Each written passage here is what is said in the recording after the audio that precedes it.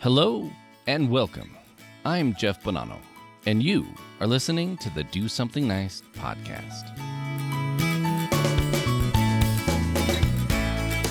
Do something. Something. Do something. Do something. Do something Do something nice. Nice. Nice. Do something nice. Do something nice. Do something nice. Do something nice.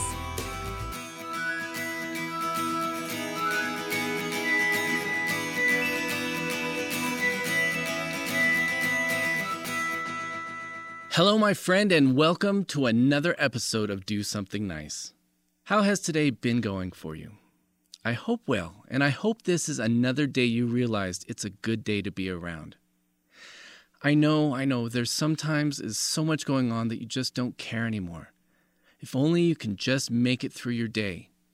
I hear a lot of Monday groans sometimes from people, but hey, at least you are around to make those groans, right? Treat each day as a day that you can make a difference in your life or somebody else's.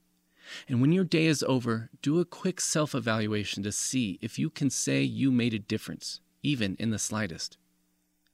If not, then figure out what you can do tomorrow to change that. And if you can say you are doing something for someone else to make a difference and you continuously are doing such, don't forget to treat yourself. Take care of yourself, because if you don't take care of number one, that's you. You can't take care of others. Maybe it's time for a vacation. Are you a woods kind of person or a beach kind of person? Now, personally, I love the woods, but the rest of my family, they love the beach. Nothing wrong with that, because I do appreciate the tranquility of the beach. The beach never seems to lose its special touch, does it? The soft sand and rolling waves instantly make us forget about all of our worries and instead focus on the amazing view in front of us. Summer at the beach calls for wavy hair, tan lines, and the eternal scent of sunscreen. With longer days of full sun and countless summer books to read, it's no surprise summer is everyone's favorite time of the year, especially if it's winter time for you. Whether you're planning on spending the entire summer by the ocean or you're gathering around a blazing bonfire with close friends and family, the beach is always there to wrap its breezy warmth around you.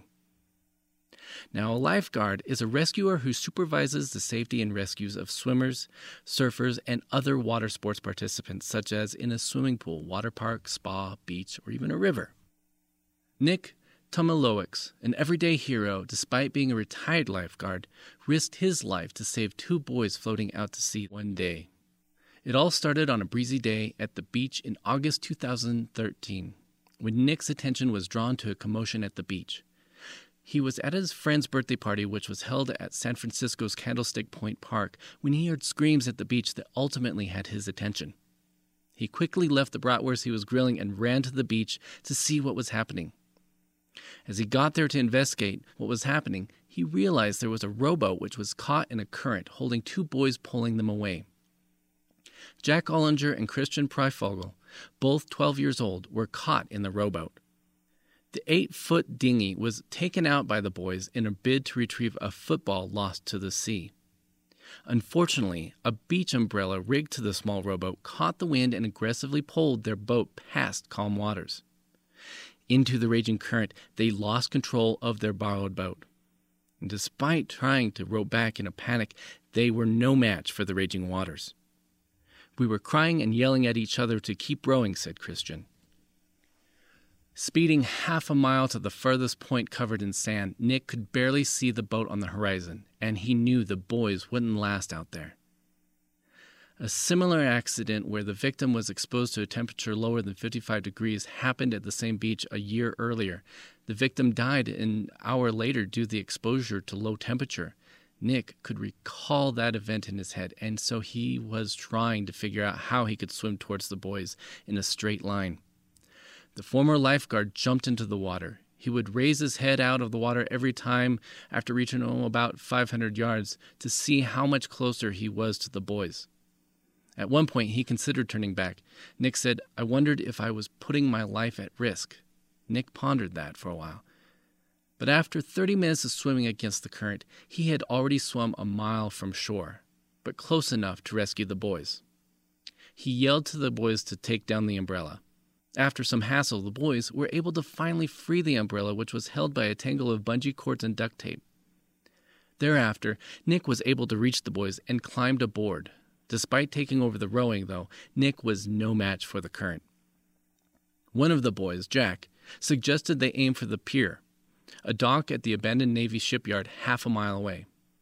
Nick heeded, but soon after, events took a traumatic turn again as they got hit by the waves and their boat began to sink.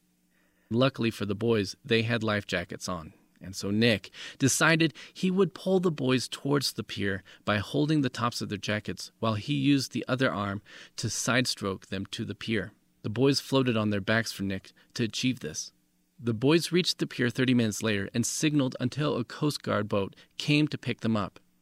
And despite a bit of hypothermia, Nick greeted the parents of the boys with a smile after they arrived. It was American author Perry Moore who said, "Once in a while, life gives you a chance to measure your worth. Sometimes you're called upon to make a split-second decision to do the right thing, defining which way your life will go. These are the decisions that make you who you are."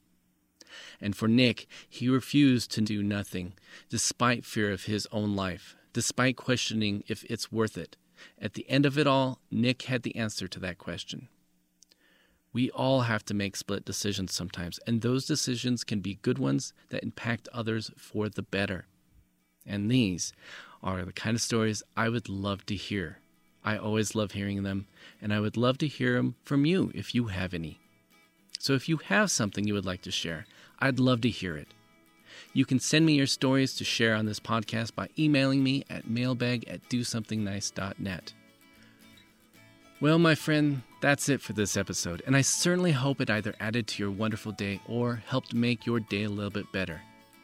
I would love to hear your feedback and ratings, so if you would like to follow this show on social media, you can. On Facebook at Do Something Nice Podcast, on Twitter at Be a Nice Ninja, or you can also find this podcast at DoSomethingNice.net, or wherever you listen to your favorite podcasts.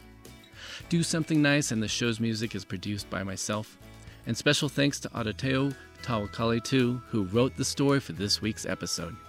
And thank you so much for listening in, and remember to be a nice ninja and do something nice. Take care.